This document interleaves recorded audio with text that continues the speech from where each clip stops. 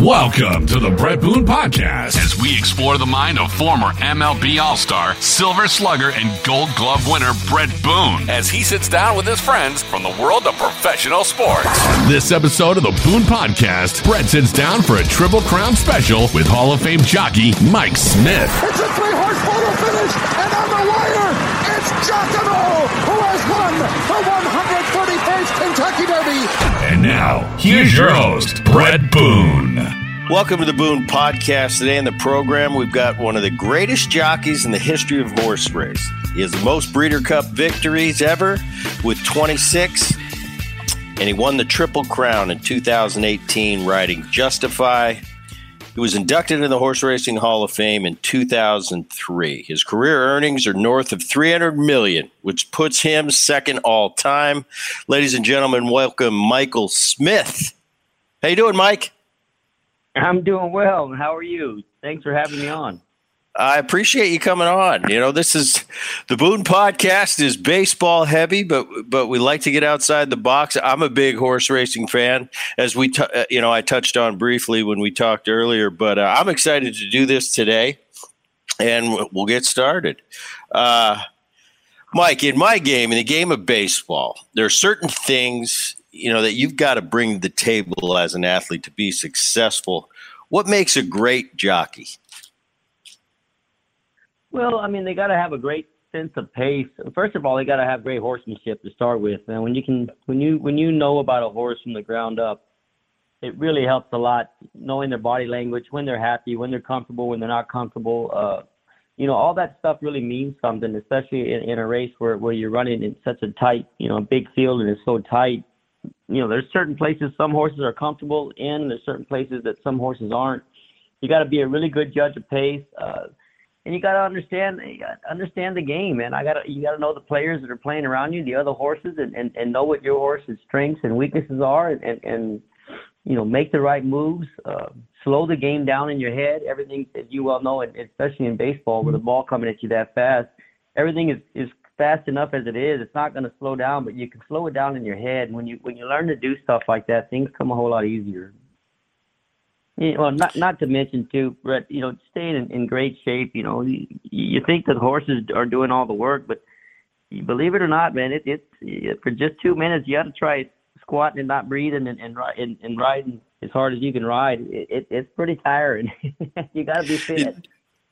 No, I'm envious because I've ridden some horses, obviously not thoroughbreds, but through the years, I've been up on some hunting trips, and we take the horses, and once in a while we'll get them to run. And I mean, we'll get them running, and I'm kind of looking around, for a guy that doesn't ride horses all the time, and we're going pretty fast, and I'm going, whoa, and it's wearing me out. And then I'm thinking, imagine being on a thoroughbred, jockeying for position and going around the track. I think it's something that I probably could never do. That's why it's so fun for me to watch the best in the world when you guys come out here to the Del Mar meet. I'm always out there 4 or 5 times to check it out. Always have. Started as a young kid with Grandpa.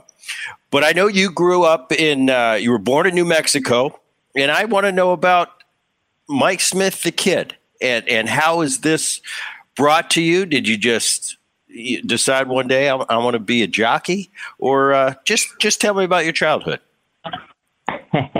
Yeah, grew up on a ranch and grew up around horses, regular cattle horses, quarter horses, and thoroughbreds. My family was kind of involved in the industry somewhat, and I was really I enjoy sports still to this day, man. I love all sports, man. I really do, and was a big football, baseball fan, and wanted to compete and loved competing.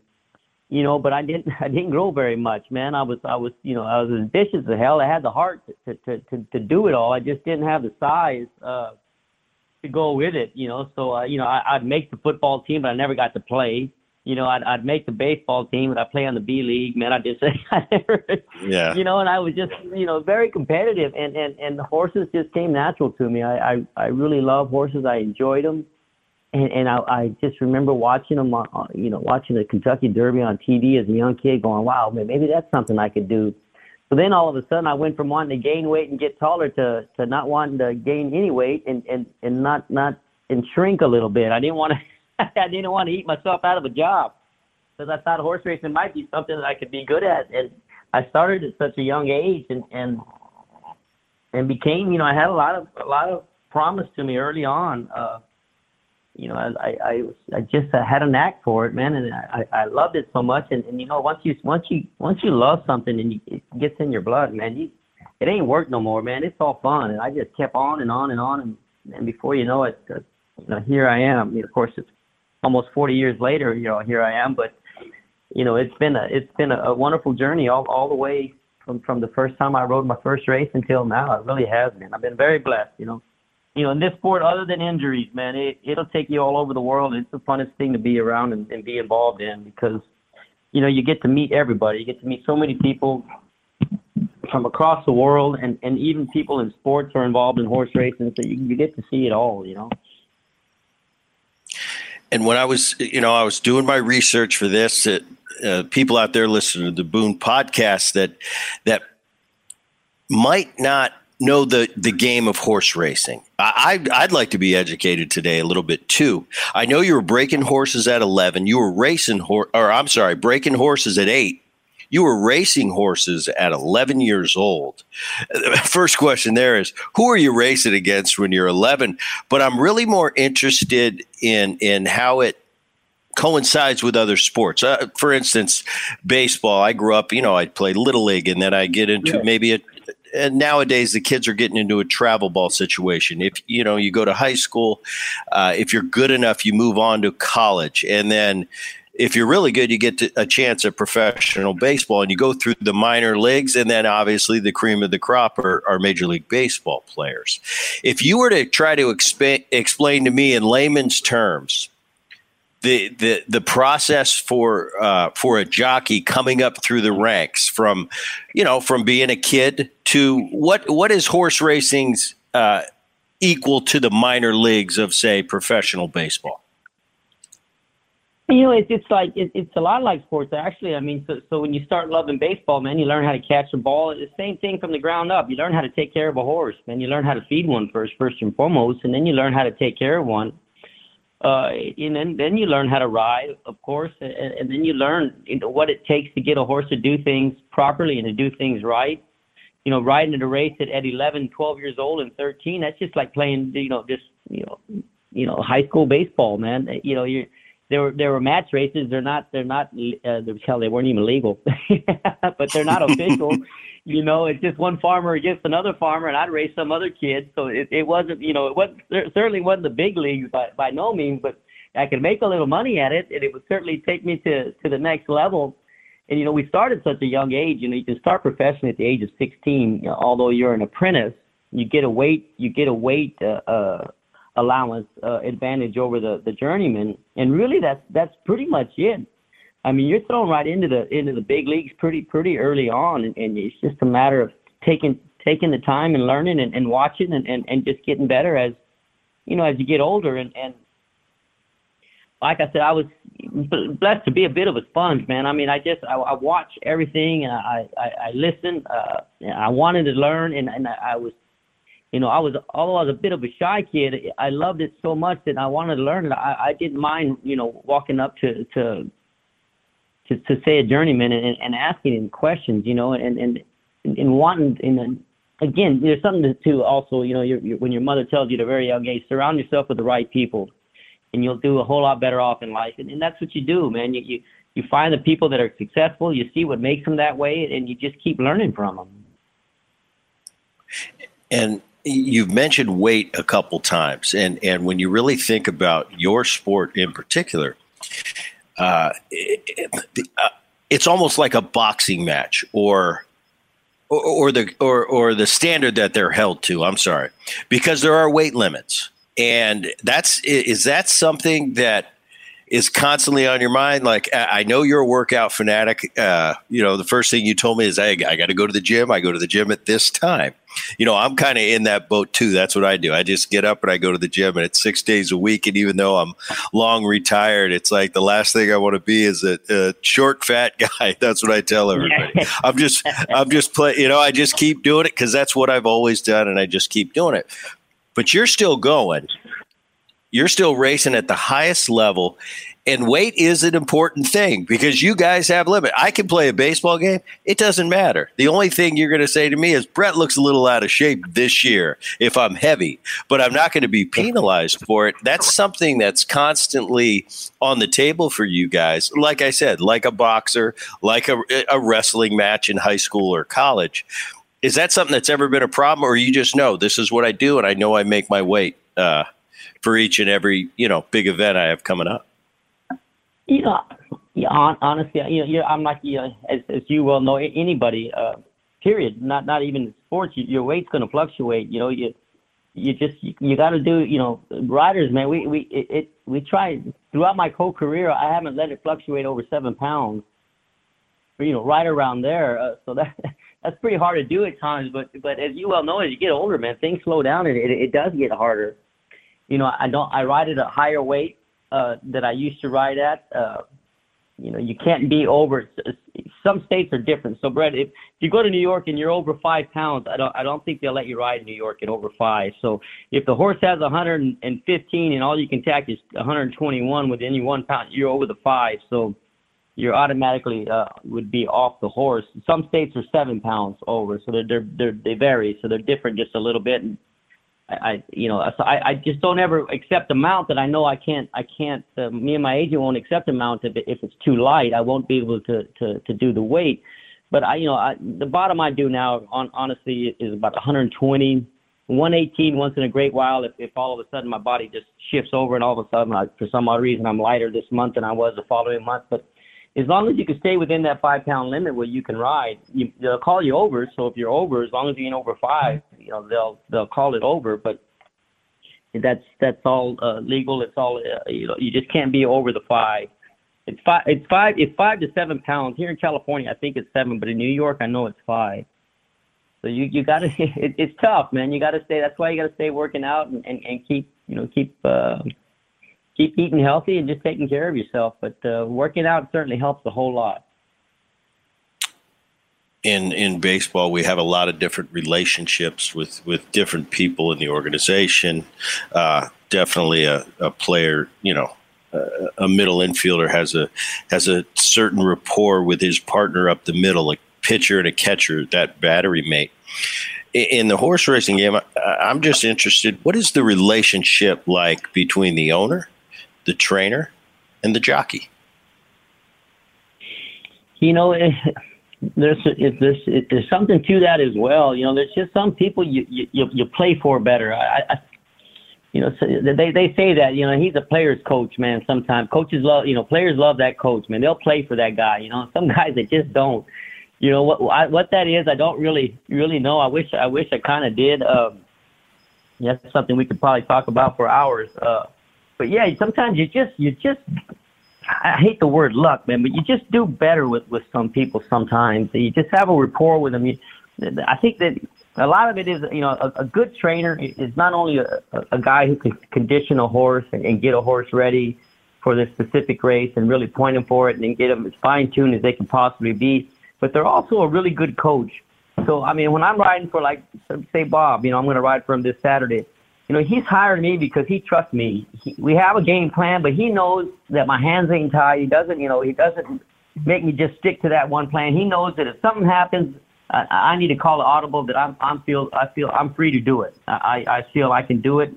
And although, it might cost us a race because things didn't go right, I don't have to go back and worry about, my job's on the line. This is it, man. I done messed up this one time.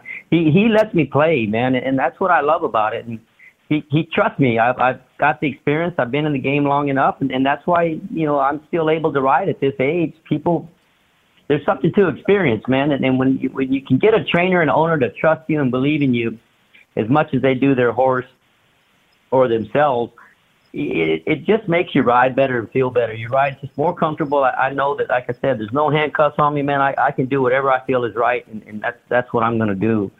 And that's what good trainers do. They let you go out there and play. We might want to go to the lead in this race, and what if I get away just a little bit slower? He stumbles or the guy down inside of me has the same idea, and he's just going to go as fast as he can go. And you can't just go as fast as you can go early on because then you're both lost. So you gotta you got to be able to adjust and call audible, and you got to make those decisions in about a fifth of a second, man. You got to make them quick, because if you don't, then it's you done messed up and it's over. Yeah, that's interesting, because it brings up a good point. In baseball, the manager, there's certain managers that they trust you and they put everything in you, and they trust at second base. It could be an infield in situation, but the game's on the line. But if it's hit hard enough, like you said, you called it an audible. I like that. I have the option of turning a double play with my partner, but it's a split-second decision. It's something, like you said, as you get experience, as you play, when your manager learns to trust you, he puts it in your hands. It's almost like when there's going to be, it's the seventh inning and there's a certain guy on the mound pitching that night. That manager will come out, and sometimes it's a glance. It's the look in each other's eyes. Something about it was, I trust that guy, and if he tells me this is his inning, this is his game, certain guys are going to get the benefit of the doubt and get the ball. Exactly. Certain guys, younger, more, haven't proven yourself yet, a little more inexperienced, he might come out and go, "You're done. We're going to the lefty in the pen," and it's over with. But the more, the more accomplished you become, and that's something you earn. That's something you earn through years of proving that you're trustworthy. And I think it's interesting you put it that way. I love the audible thing. I'm thinking, if I'm a trainer, I'm an owner. I got Mike Smith on my horse. I think he's been there, done that a few times. And if he sees something in that race that has to change from our plan and goes off script, I got to trust Mike Smith and not say, this is what I would have done. Well, yeah, why don't you jump on the horse and make this call when this happened in the race? But that's interesting.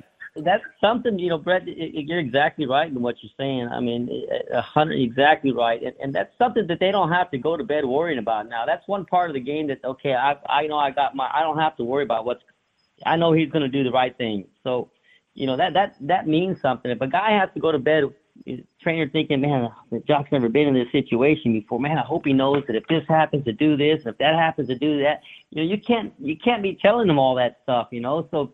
And the young guys, they have to tell them this, and those guys will just stick by exactly what they say. Well, I've done it long enough now that I know that if, okay, that didn't work, I'm going to do this, and I'm going to do it now. And I feel 110% free to do it. And like I said, I've got no handcuffs on me. I know that was the right thing to do. At least I feel in my heart. And they understand that, and they see that, because, as you well know, not everything goes as planned in any sport.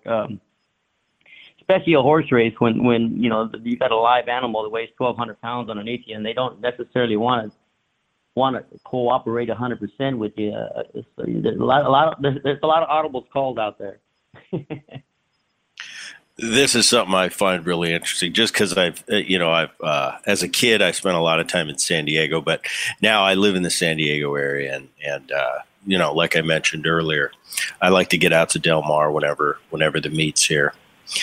And I often think, because, when you're in your own profession, you really don't think of it as a big deal. I had my routine playing, if we had a home game, I get to the park at a certain time. I have film to watch. I might be doing my maintenance work before the game, my balance work, whatever I do. I might be in a slump at the time. I might not be swinging the bat well, so I got early work. And then maybe I've got something I've got to do before batting practice. But I have a kind of a set routine. Then, game time 7:00, and I do my thing. For you, you never have a home game. You're always on the road. And I'm just interested in the day in the life of a jockey, the day in the life of Mike Smith, just an average week at Del Mar Racetrack. What do? You wake up, and how does your day go? Let's say you've got 3 or 4 mounts today. What is your day like? Take the people out there, listen to the Boone podcast through the day of a big time jockey at the Del Mar meet. Well, your morning work would be probably getting up around 6:00 in the morning, anywhere from 5:30 to 6. Again, especially when you're younger and you're really trying to make it in this game. Well, they got to get out there as early as they can, and just check with each and every trainer that they're riding for, and the guys that they're not riding for. See if they need some help. They need them to breeze a horse, just to get into the barn. Me, most of the time, me or my agent would have gone out and checked with a few guys that we're going to ride for, and that's probably it. I don't ride as many as I used to ride, so I'm not looking to go out there and get on as many horses as I can get on. I'm just looking for some quality right now, just quality horses and riding and picking and choosing, trying to ride the right kind of races. So, we'll go around and see a few people. You always hear, this guy's got this colt that can really run, or this guy. Just go check on him, put your name in the hat, man. Let them know you're interested. And so the morning work is stuff like that. As far as the afternoon, now you know who's in the race. The scratches have come out, all the changes have come out. If anyone scratched out of the race, you've already handicapped the race as far as gone over the past performances and the form. But you might want to check with a trainer if they got an idea of what they'd like to be done. And you've already, I've already played each and every race that I'm going to ride over and over in my head several different times and several different ways that it could turn out. As far as just the basics of what you actually see on paper, who the speed is and who's not the speed, I know who's quicker than I am and who's not. I probably know my horse's quality. I know what he's really good at. I know if he's got a high cruising speed or if he's a really good closer. If he had a bit of a rough trip last time, try to give him a cleaner trip. If you don't care for the inside, some horses don't like it down in there tight with the kickback hitting him in the face. Try and give him a clear trip. A lot of stuff like that. So I've gone over all that stuff just with myself, and then I'll go over it with the trainer. And then after that, I have about 2 hours to either pull weight if I got to pull some weight, and that might mean I might have to go out running a little bit or hit the sauna or just relax and get ready for the day, depending on if my weight's good enough already. And then you start your day, and then racing's an emotional roller coaster, man. I mean, one race I might win, and I'm the greatest jockey that ever rode, man. And then I might come right back on a 4 to 5 shot and get beat. I suck worse than anybody ever sucked. And then you got to come back and ride the next race, So you got to learn to be thick-skinned and put things behind you and get on to the next race until your day is done, and then go over the whole day again, the good and the bad that you've done. But you gotta be tough in this sport, man, because there's a lot of critics out there. Everybody's puts their $2 on you, man, and they're all a critic, man. So some are gonna love you, and a whole lot are gonna hate you. And what's that locker room like? What's that, I call it a clubhouse, but if we had a rain delay or we had time on our hands, we play cards. I'm sure you guys, I was thinking about what can I compare a jockey locker room to? It's probably like the PGA Tour, a bunch of guys, nobody's teammates, except for in the Ryder Cup. I'm looking to beat your ass. But at the same time, we've got a rapport and a mutual respect for each other because this is what we do. Is there any gamesmanship down there in the clubhouse? Because I've never been in something like that, because my guys in the clubhouse, we're all teammates. Yeah, well, that's we're the only sport. Well, I say we're the only sport. I guess golf would be one that. But after each and every race, we come right back into the same locker room together. So sometimes it gets a little heated in there, especially if someone to shut you off or put your life on the line a little bit there. You can get pretty uptight, but you gotta learn. We gotta live together, and we're we respect each other, but there's a lot of money on the line as well on top of it, man. So there's a lot of pressure. So gotta learn to stay away from some people, and sometimes you just gotta fight your way out of it, man. It's just part of the game. If you have to, you have to. It just depends.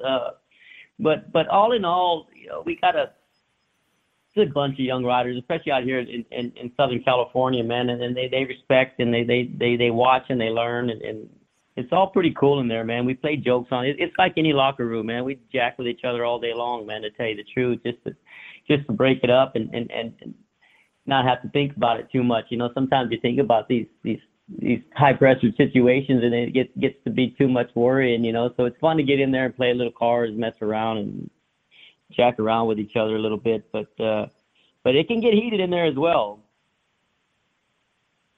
Yeah, it's so interesting, and I'm so interested because it's just something I've never been. I guess that's pretty natural for athletes to always look at the other sport and go, I wonder what it's like when they're looking at you going, I wonder what it's like, in your locker room. If I come back, go ahead. I've been blessed, I've won some great races for Joe Torre and Popeye Zimmerman back in the day, and all the guys. Yeah. I've got to go down in their locker room, man, and hang out during games and in the dugout and see what it's like, man. It's amazing, man. I enjoy it. And I got a lot of friends who play professional football, a lot of coaches who coach football, and I've got to be on the field with them and go in their locker room and watch them at halftime. I mean, it's intense. It's great, but it's somewhat like that. Other than we're not one whole team coming into the locker room together. We pretty much we're battling each other, each and every one of us, and then we got to sit right next to each other afterwards. So, it's a bit different, but a lot alike in a lot of different ways, to be honest with you. But there's nothing like being in there. I'll tell you that. Who takes care of your silks? That's just a simple question that came to mind because I'm sitting there thinking, I come to the ballpark every day. My uniform's hung up. Yeah, you got equipment manager, right? Well, we have they call them valets. They don't call them equipment. You can call them equipment manager, but we call them our valets, and they handle all that. They handle all my equipment. They make sure that my equipment's safe and that my, because the equipment I'm using too, it has to be, in good shape. I mean, what if one of my stirrups is a little cracked or my webbing is getting a little old, he replaces all that. He makes sure that everything looks good and brand new on my saddles and my helmet and my goggles and everything else. He takes care of that, and he gets my silks ready for me. They're numbered, so I know which race to put what on, and I don't mess it up. And yeah, they just pretty much take care of you. It'd be just like an equipment manager. Very cool. All right, we'll get into a little bit of the racing now. What's bigger for a jockey, Breeders' Cup or Kentucky Derby? Well, depending on which race in the Breeders' Cup, the purse might be bigger, but the Kentucky Derby will always be America's race, man. It'll always be the one that if you were a kid, an owner, a trainer, if I asked you if you could win one race, which one would it be? I would probably have to say 90% of them, if not more, would say the Kentucky Derby. But Breeders' Cup have evolved. They've gotten so big, because not only are you racing against most of the people just in the United, you're racing against the best in the world. It's a different stage. The money sometimes is the purses in the classic, is $6 million and up sometimes, which in the Kentucky Derby, I think it's 2 now in it. I believe it's 2, might be 3, but I believe it's 2. So the purses would be bigger a lot of times in the Breeders' Cup, but the prestige will always be the Kentucky Derby. I want to ask you about what it was like for you. Now you've been riding for so long, so many accomplishments. What was it like your first Kentucky Derby? I remember the first time I got to go to the World Series, and it was different.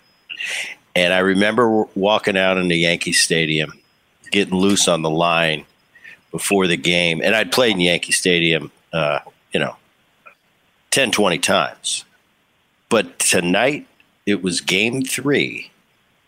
And it's almost like you just look around and you're somewhere special. Did you have that feeling, Yeah. your first Kentucky Derby? Oh, they try to tell you, don't they, bro? It's just like any other. It's just any other game, man. It's like any other play, but it's not.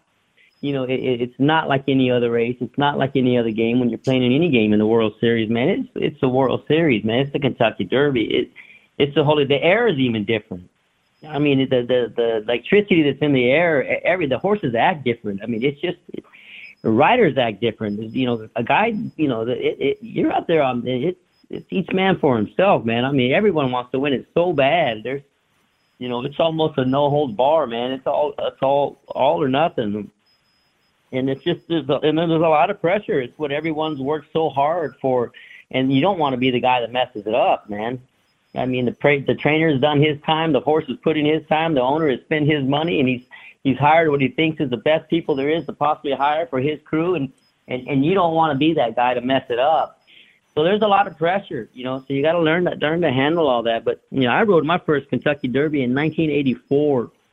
Yeah, I think I was just turning 18 years old, and I think I spent most of the time in the bathroom, just taking them nervous pisses. Man, nothing would come out. I just stand in front of the urinal and just stand there. Yeah. I might get a drop out each and every time. Man, it was intense. It was unbelievable, but it's an experience that I'll never ever forget. And not to mention, when it's all said and done, I got to ride in a limousine back to the airport with Howard Cosell, man, and sitting in the back. It was pretty cool, man. I'll never forget that. I was riding in Nebraska at the time at a racetrack called Exarban, and I had to fly back to Omaha, Nebraska, and I got to ride back in a limo with Howard Cosell, which was amazing. But that was my first Derby. This year was my 27th Kentucky Derby. I just became the all-time guy who's ridden the most Kentucky Derbies. I was tied with Shoemaker, but this year I put me one in front of him. And I'm not too sure that's a good stat to have, though, man. I've ridden 27 and only win 2. That's not the percentage ain't very good, man. But I'd have to think going to Kentucky for that Derby, it never gets old. First time was probably something special, first time doing anything. But I would assume it never gets old. Never gets old, and then once you've been blessed to have won it, Brett. Well, you know, I mean, once you've been, it's a feeling like no other. So the only way I'm ever going to feel that way again is to win it again. So I think you want it even more the second time, to be honest with you, and then the third time, and then the fourth time, because you never know when it's going to be it. You'll never get that. It's a feeling like I've never felt before, and you don't get it unless you win it. Go back to 2018, you win the Triple Crown on Justify. Take me through those 3 races, and does the pressure build with each victory? Yeah, that's a great question. Normally you would think so. I look, going in, he was very lightly raced, so he had this they call it the Apollo curse. No horse had ever won the Kentucky Derby that hadn't raced as a 2-year-old since a horse called Apollo, and that was 100-something years ago, right? Hadn't been done. Well, this horse is gonna try and do that.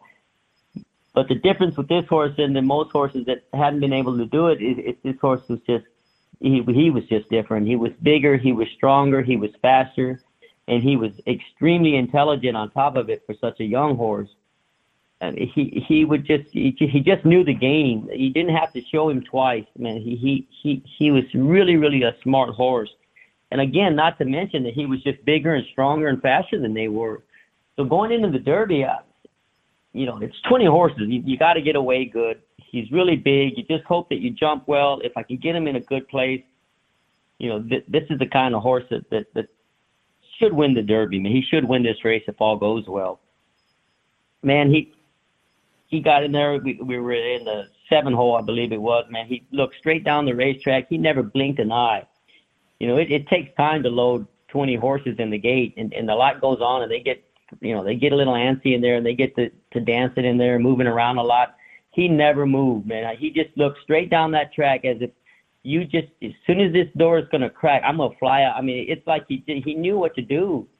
And so once they were all loaded, man, when them doors opened, this big red sucker was in front the first jump, got me in a really good, clear, comfortable place. And I knew at that point, I said, shoot, it's on. I just got to stay on. I just got to make sure and have it, not go too quick early, not pull the trigger too fast, make sure that I say something just checking off all the lists that you check off as you ride, and he was just passing them all. Everything was just right. And of course we win it.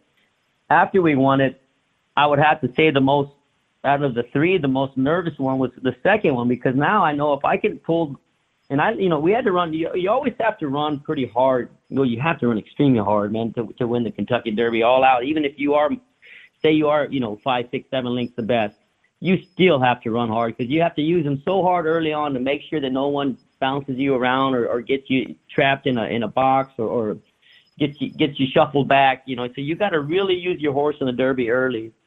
At some point, you try and give them some sort of a breather, and then they got to go hard again, man. And it's 1.25 miles the first time they've ever done it. So he had to run pretty hard in the Derby. Going into the Preakness, I thought, man, if I can win this without So squeezing in too hard. If I can win this race with not having to ask him for everything, he can win the Triple Crown. He'll win the Belmont. I thought all along that the Belmont would be probably the easiest race for him, just because of his size, how big the racetrack is in New York. The pace would be easier early on. He's just naturally quick and fast. He's a big stride, and he reminds me a lot like Secretariat, just a big, powerful horse. So the most nerve-wracking one for me was the Preakness, man. I just wanted to get the job done and not do too much with him, which I was able to do. I probably cut it a little bit too close, but even though we did that, I still pulled it off. And man, I got to be honest with you, going into the Belmont, I couldn't stop smiling, man, from the whole time. You have 3 weeks off going from the Preakness into the Belmont, man, and I mean, you couldn't wipe the smile off my face. I thought as long as he stays healthy and during his training to lead up to the Belmont, I just didn't think they could beat him. And even warming up in the post parade just before the race, I had to keep telling myself, man, you get that smile off your face, boy. You got a job to do here. You got to make sure and get him out of that gate. We drew the one hole, and you just got to get. Once I get him out of there and get him in that good, high, comfortable, happy cruising speed, and just let him do his thing, well, then he should just win this, and everything went as planned. Honestly, he left there running. He was able to secure the lead really early, get into a really nice, happy. It was kind of a high cruising speed, but I mean, it was comfortable. It was what he likes to do. He's a big, powerful, big striding horse, and I let him do that. And from the half-mile pole to the time I asked him to run about the 8th pole, I was already smiling. I already knew he was going to win the Derby. And isn't that a cool feeling?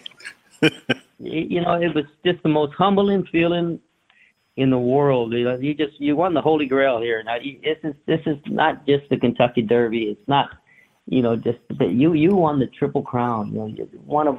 I guess we were one of 13 to ever do it, and it's like no other. It was the most humbling feeling. It still is to this day that I can think of. Honestly, it really is. I just want to shake everyone's hand, hug everybody, and just tell everybody what I just done. Justified just did, and I got to hang on, and I got to keep the weight on his back because he was just an amazing horse. He really was. We never got to see the best of him. He never got beat. He was 6 for 6. He retired early on. He came out of the Belmont with just a minor injury. It would be like a high spring or something like that. It wouldn't be nothing that certainly wasn't career ending, but it was gonna probably maybe keep him out of the races that we wanted to run in towards the end of the year.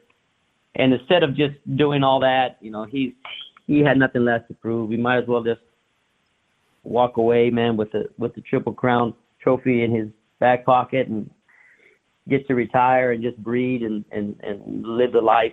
And that's what he's doing now, living there at Coolmore Stud in Lexington, Kentucky. He just gets to breed mares and he's got a house that's probably worth about 10 times more than mine. He's playing golf every day. Oh, he's playing golf every day. I always told everybody they should do that with the jockeys, man. They should deal with retire them like that and let them just breed and just live out there, But no, he's living the life, and it's a blessing that I can't tell you what winning the Triple Crown means. I don't have the words to explain it. I don't have the vocabulary to even come up with a word to try to even get close to what it feels like. So we're going to go from one great horse, Justified, to Zenyatta. Went to the post 20 times, won 19 of them. I actually heard you go visit her whenever you get a chance. And, for the people out there that maybe aren't horse racing fans, maybe they are, but we still don't get the insider look like you do. What is the relationship like between jockey and horse, and how do you develop that relationship? Well, they're different with each horse depending on the amount of time, Brett, that you spend with them. Zenyatta was a horse that I spent a lot of time with. I got on her most of the time in the morning whenever she would do her breezes. She had her gallop her gallop boy, Steve Willard, that was galloper, but whenever she would do her breezes or her works, I would get on her quite a bit. Whereas Justified I only got on Justified for race days, and that was, it was just, so I was a little more attached to her because I had spent so much time with her, and she was different.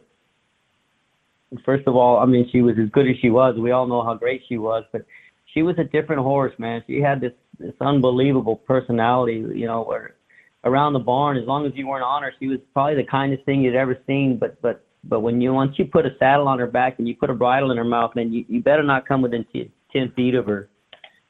She was a beast, man. She was strong and powerful. She was 17-2, so she would probably be like Shaquille O'Neal.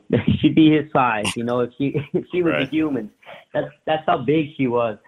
But yet she could move like a point guard, man. She was extremely, even though early on in the race she'd come from last, that's only because she chose to. She had a turn of foot that was unbelievable. She could go from last to first in a matter of 2 jumps. I mean, she was that athletic.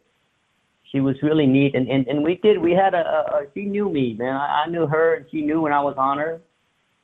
I think she still knows me somewhat, although with time, I'm sure they forget, but early on I could go out there and visit with her. I swear she still knew who I was. That's a pretty cool thing. She'll go down as a queen, man. She'll go down, that Breeders' Cup, if you hadn't seen it, man, Google it, when she won the 2000, I think it was 9 Breeders' Cup, first filly to ever beat the boys, and just the way she did it, and the crowd, man, it'll go down as one of the best Breeders' Cups of all time. It certainly would be in the top 5, I would have to say. So now I want to go back to Del Mar and my childhood. I'm going to tell my story. It's like my grandpa was such a guy, man. He loved the horses, and he played baseball for a lot of years. And he was a scout for the Boston Red Sox. But whenever I was a kid and I was in town, and he was a stickler, we had to get there early, and we did not sit in the fancy suites. We didn't even dare think about going to the turf club. Gramps had his lawn chairs, bologna sandwiches that Graham made, and we'd be getting off that 5 freeway, and if we weren't an hour and a half early, he'd look at me and go, "We might as well just go home. We're late." And man, I remember those times so vividly, and I had so much fun. We'd get down there, we'd get set up, we're going over the form, and we're picking, and Gramps gives me $2 for each race, and I just remember Willie Shoemaker and Pink Eye Jr., who's, back then that was probably a lot of guys' favorite jockey. He had something about him, and Delahousie and Gary Stevens was coming along. I think you mentioned earlier The Apprentice. I think when I first saw Gary Stevens, he was an apprentice. But man, those were such cool times. Now, of course, I sit in the Mike Smith suite up right by the finish line, so I'm a little hotty toddy nowadays. But back in the day, Gramps wouldn't do it. He's like, "Brett, this is where we sit. We walk. We and that's how Gramps was, and it was such a cool thing." Who were some of the jockeys as a young kid that you looked up to? The same people that you just mentioned, man. Other than, when I first started, but there's nothing like that feeling anyway, by the way. My grandfather was who took me to the racetrack the very first time as well, and pretty much the same thing, man. It was just, never forget those days. But growing up and getting to start, I started at such a young age, and I started kind of in the Midwest to start out with. So, Arkansas, Kentucky, Chicago area, and all around there. So, Pat Day was a big idol of mine. Really looked up to him, took me under his wing when I was very young, and I learned a whole lot from Pat. And then once I got to where I was doing really good, and it was time to move up to the big leagues, man, I got to move to New York in the late 80s.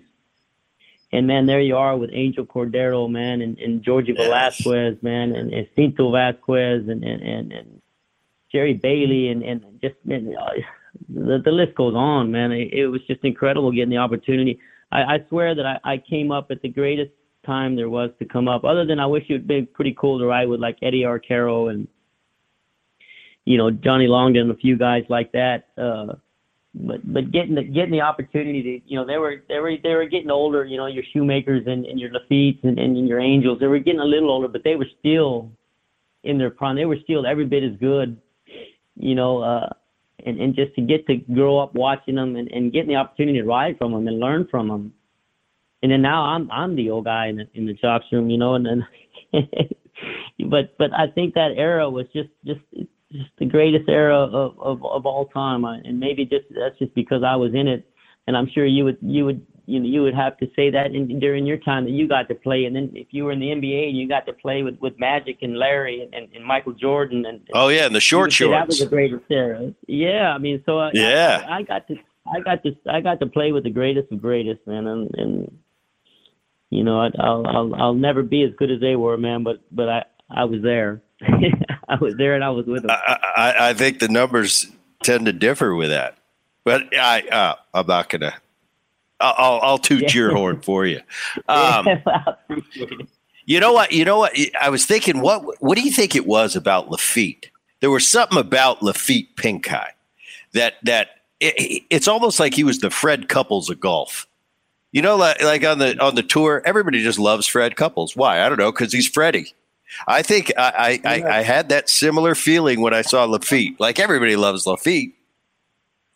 Well, I mean, not only was he such a brilliant rider, I mean, how he worked so hard at his weight and keeping his weight down, and the stories you hear about how little he got to eat, what he did to keep his weight down, and then if you've ever seen the man without a shirt on, I mean, he's ripped. I mean, this dude is. I mean, he looks like you would die to look for. I mean, he looks that good. He still does, man. Hell, I just had dinner with him the other day. I said, "Damn, are you ever going to age, man?" I swear, I think he could ride right now if he wanted to. If he could, if the doctors would release him, I guarantee he would ride right now. He still looks that good, and his body is still in that good a shape. It's just amazing. He was just an amazing athlete, and you had to admire him. He never boasted. He never went around. He wasn't a cocky man. He didn't talk about how great he was or what he did. He was actually quiet.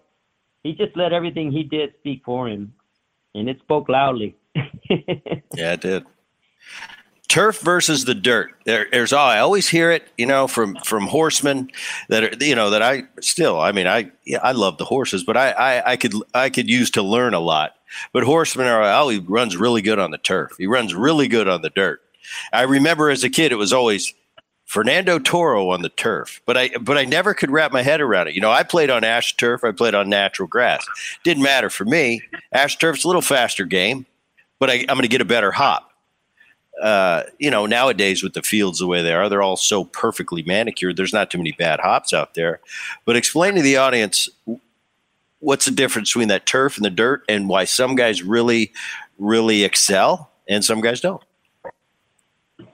Well, turf to dirt, I mean, it's on the turf, man, you really want to get covered up, save a lot of ground, get into the pocket is what you call it, where if there's a horse on the lead, there's a horse laying second or third, you want to be that guy that's down in there in the pocket on the rail. And some guys have a knack for it, man. They just get down in there and they really can get into that pocket place every time and follow the right kind of horses, because the turf is, they accelerate a whole lot quicker on it. So you want to save more ground on the turf.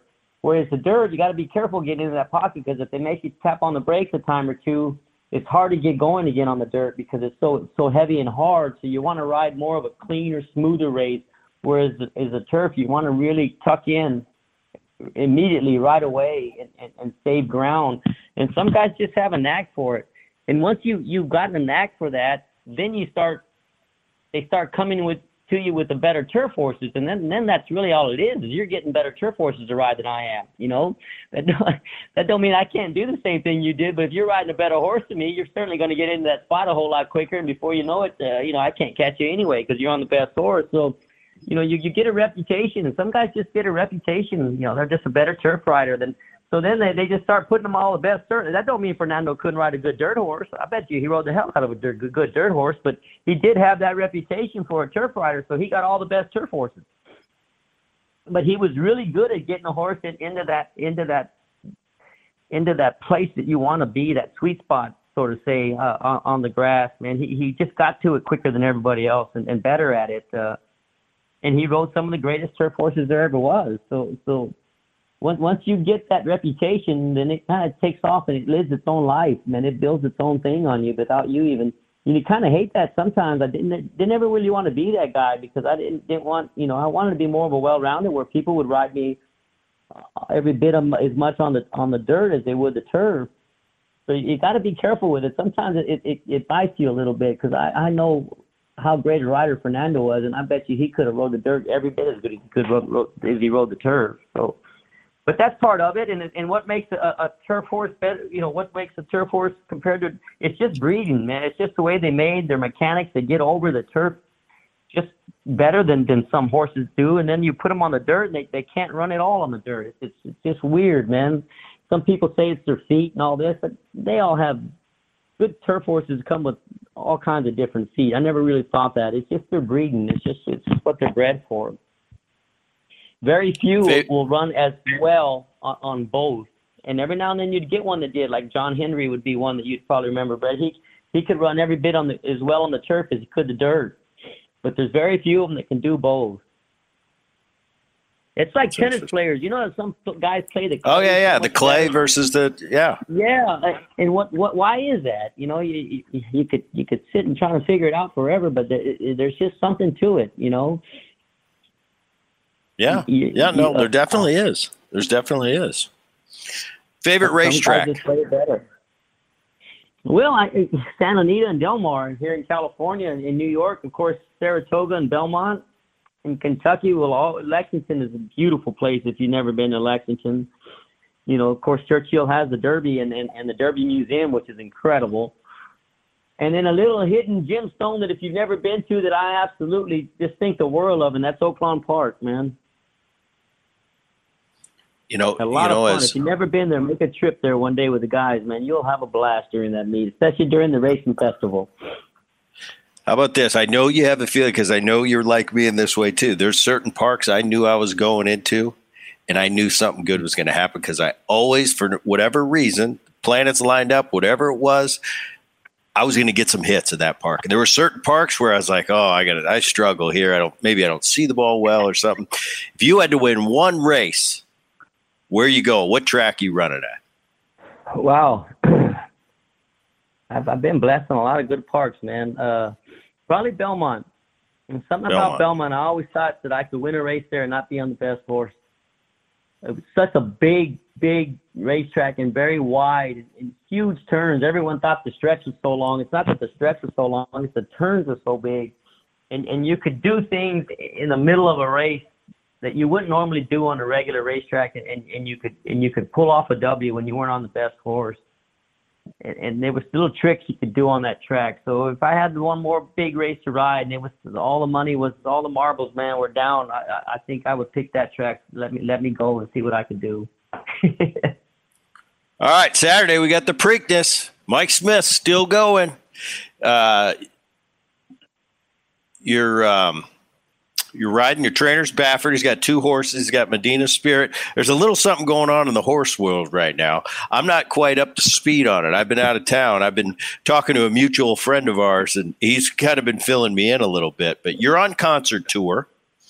Who's the horse to beat on Saturday? Bob's other horse, Medina Spirit. He's really gotten good at the right time. He's doing really well. What he lacks in size, he's not a big horse. He's kind of a little narrow horse. He ain't a whole lot to look at. He wouldn't be one that you would look at and say, "Oh wow, he stands out." But it's what he has inside, man. I mean, he's got a heart on him. He's got a whole lot of trying in that horse, man. He really does, and he's really seemed to be getting good at the right time. They just had the draw about 30 minutes before you called me, Brett, and I drew the 10-0 out of 10. Which kind of wasn't where I wanted to be. I kind of feel like I'm on the quickest horse. I wanted to be down inside. He drew the 3, Medina Spirit. I probably would rather change posts with him. But in saying that, sometimes when you think that you're in a bad post, it winds up being the exact post you needed. This horse that I'm riding, Concert Tour, has that kind of ability. I'm so excited to be on this horse. I don't really really don't think it matters where he's at as far as opposed to it's only 10 horses. You got plenty of time to get to that first turn, and he's quick enough to get over there pretty quick. I look for this. If this horse runs his A race, I just think that he's got a big chance to win this thing. In saying that, though, Medina Spirit's definitely the other horse to beat. All right. Well, as I do on all the big races, you didn't know till now, but I always throw a couple dollars on Mike Smith, and I know where to find you now if you don't bring it home with Concert Tour. I'll be watching. Hopefully everybody out there listening to the Brett Boone podcast, they're going to be watching too on Saturday. Best of luck to you, Mike. I really appreciate you coming on the show. This is really interesting and selfishly really cool for me because I'm such a big horse racing friend. Other than baseball, it's like in my free time it was golf and horse racing.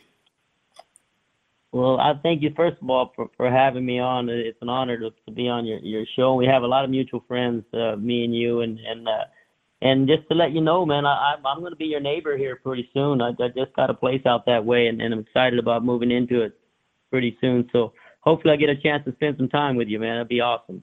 That'd be awesome, Mike. Good luck on Saturday. And what we do here on the Boone podcast at the end is we bring the voice of the Boone podcast back, Dan Levy, to ask our guests a question from the fans. Dano. Hey, guys. Mike, this question comes from actual guy named Brett in Ohio, and he wants to know, Mike, who is the most famous person you have ever met?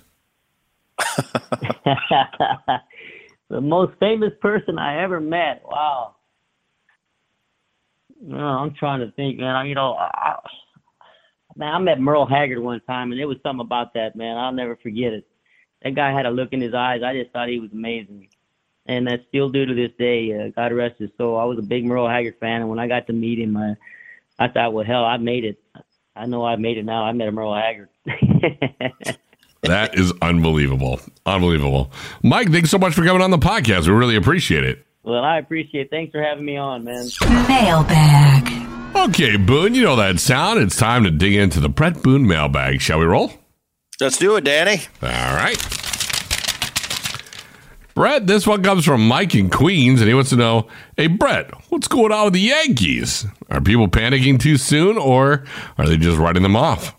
That's part of the that's part of the deal.